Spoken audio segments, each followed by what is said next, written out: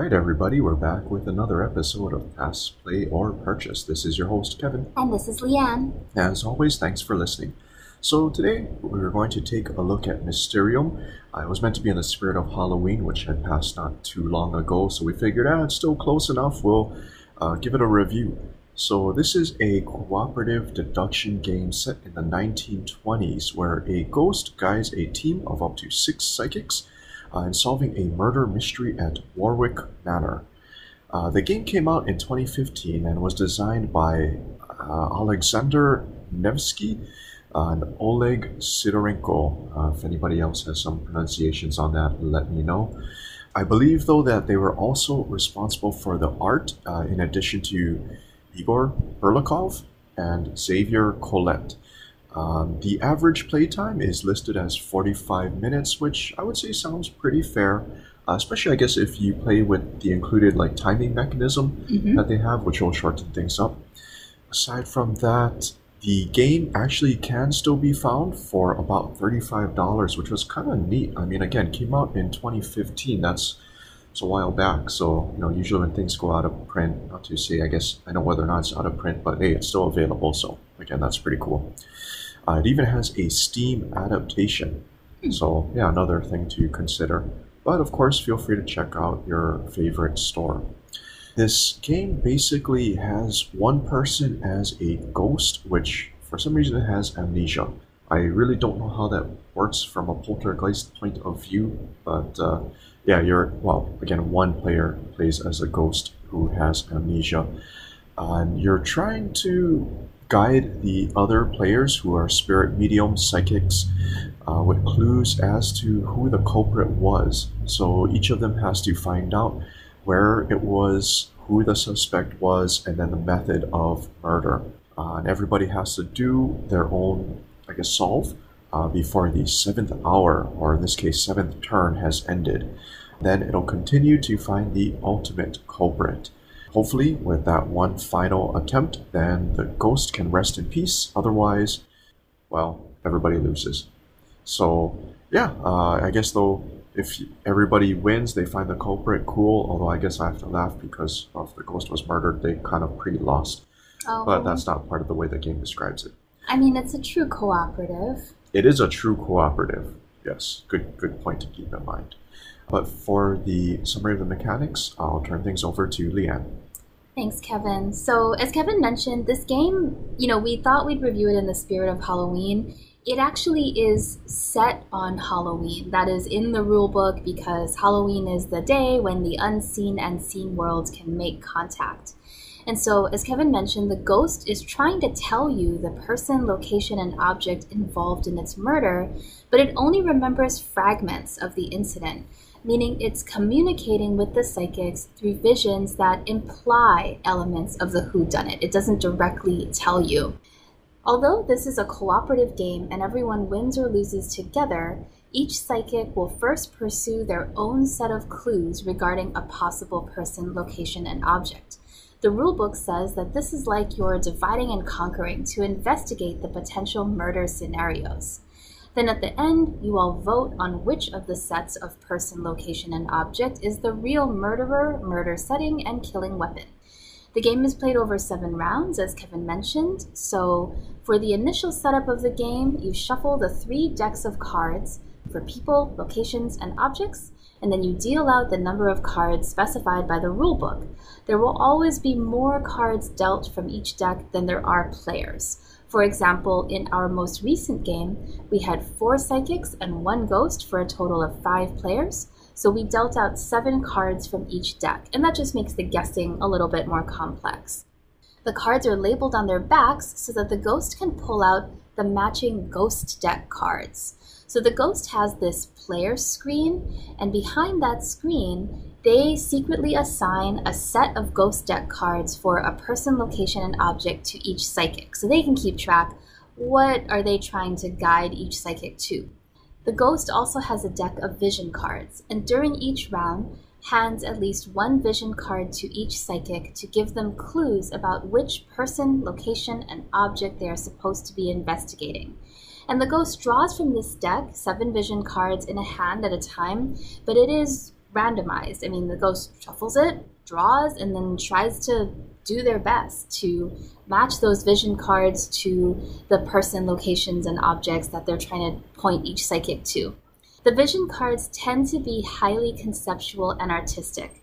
They may not exactly correlate to the cards for people, locations, and objects, so this is where the ghost's ability to communicate and the psychic's ability to perceive visual patterns or motifs comes into play. So on each round, in addition to the psychics guessing their own person, location, or object, they can also play tokens to indicate whether they think other players' guesses are correct or incorrect.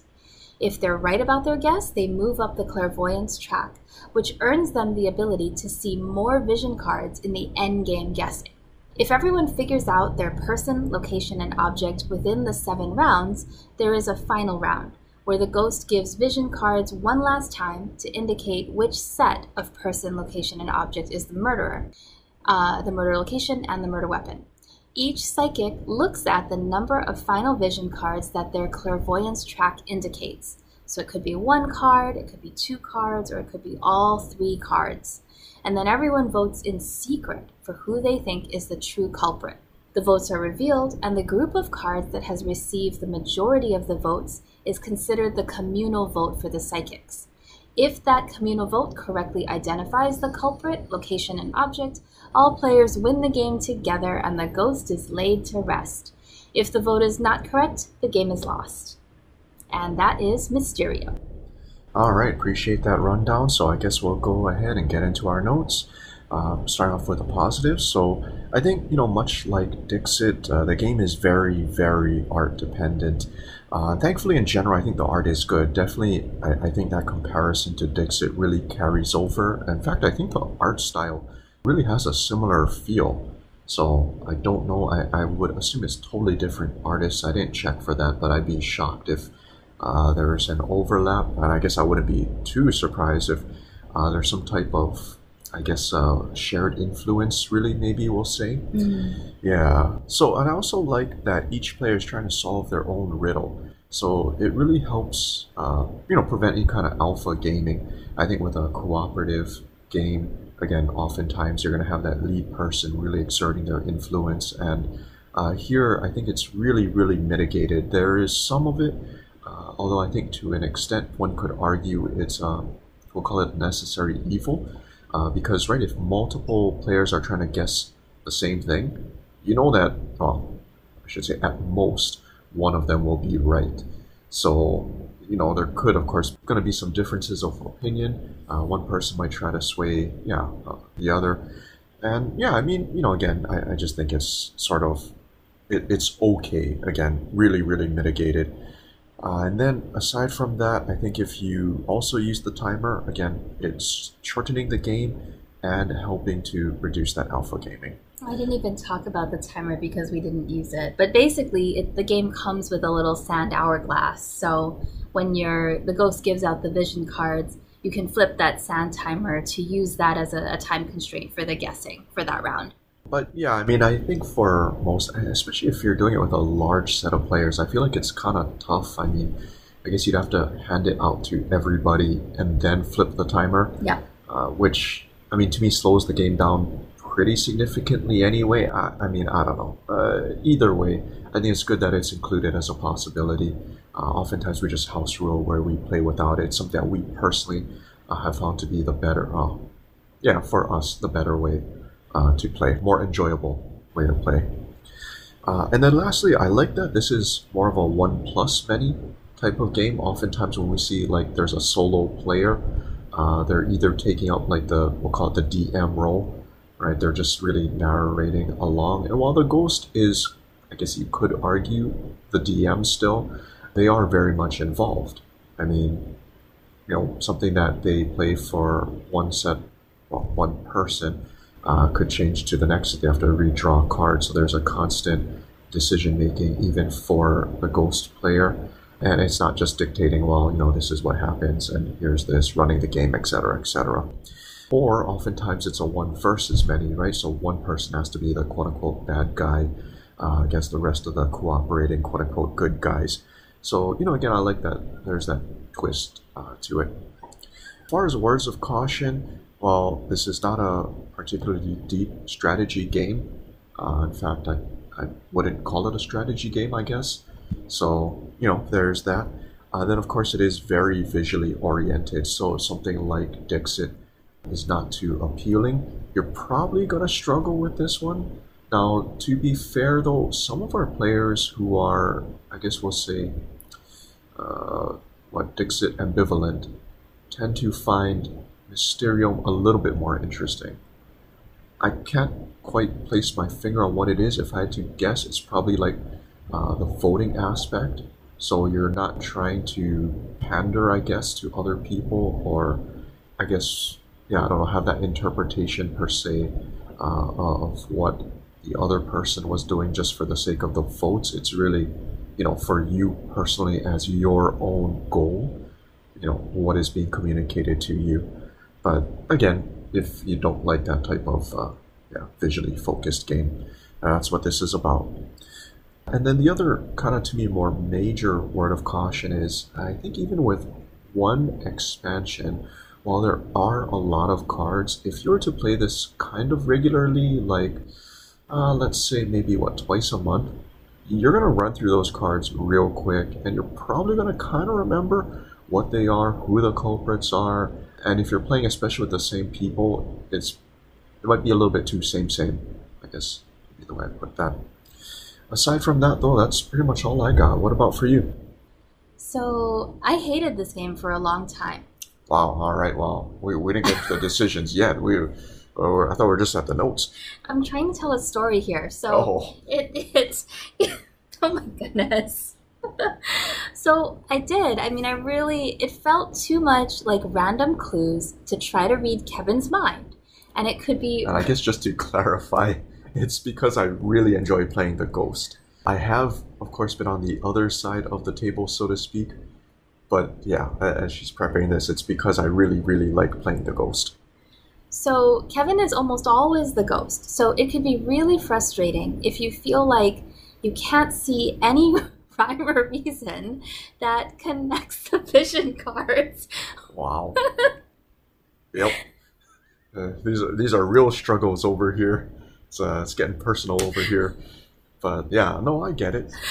It can be challenging. It can be really challenging, and it's super, because it's so subjective, right? If you get stuck, you can be really stuck because you're like, I just don't see what you are trying to say. I just don't. Hashtag real life. Exactly. Oh boy. Oh my goodness. There's more notes coming up soon. So, because I hated this game, we didn't play it for years until we recently revisited it in the spirit of Halloween. And I have to say, I had a good time. There's my story. So the artwork was interesting, and because the psychics are able to see each other's vision cards that the ghost has given them, and they can discuss what the vision cards might mean, the game can feel very collaborative, and your friends can really help you out if you are stuck. And because it's a fully cooperative game, the ghost is definitely incentivized to try to give better vision card clues if the psychics are getting stuck and making incorrect guesses. So yeah, and I guess it relates to the words of caution on the replayability and all of that. So what I would say is, depending on your group of friends, you may want to allow the role of the ghost to rotate or be played by different people. Never! Because otherwise, with repeat playing, you will always end up trying to guess the clues from the same person. Learn me. It was just the biggest thing I didn't like about the game. Wow. Let's cue the song, what is that, Getting to Know You? Oh boy. But I had a really great time the last time we played it. But we hadn't played this game for years because I hated it that much. Wow. Alright, well, so I guess it'll be interesting as we get into our decisions. And I don't even know what her decision is, so I guess I'm in for a surprise. For me, so I would say, I think if you had a group that you could play this at least maybe once or twice a year, I would actually call this a purchase. I do think it's a good game. Again, the limited replayability, it hurts it, but that's where, again, if you can play it, air quotes, just enough, and for $35, I mean, yeah, I think it's a solid game. a purchase. I love that it kind of ramps in the, I guess, what pressure, the rewardingness of the victory. Just made up my own word there, but yeah. So right, because you, like Leanne said, you want to see everybody succeed, and then that's really just phase one, getting everyone to guess first. What is it? The person. It's like, yay, you made it. Then they get to the location. It's like, all right, that's phase two, and then the murder weapon, that's phase three, and it's like you've come all this way, and then if everybody can have that consensus on the final suspect location, murder weapon, and they get it right, I mean, it just feels really rewarding. I definitely got that feeling from the other side too, for you as the psychics. So again, yeah, I would call it a purchase. This is a play for me. I will play it once in a while, especially when I'm feeling Halloween spooky. It's exceptionally good for that theme, that time of year, and it is well executed. I think for the concept of the game and what the play experience is supposed to be, I think it's really good. It's just not a game I would personally buy, but I'm perfectly willing to go along with it occasionally, and I've definitely had a really good time the last time we played this. And maybe someday I will try to be the ghost, and I guess we'll see. All right, well, there you have it. So, one purchase, one play, and yeah, definitely, of course, we encourage you to check it out. We should have some pictures up later. Yeah, as always, feel free to look us up on X and Instagram. But otherwise, as always, we thank you for listening. Thank you.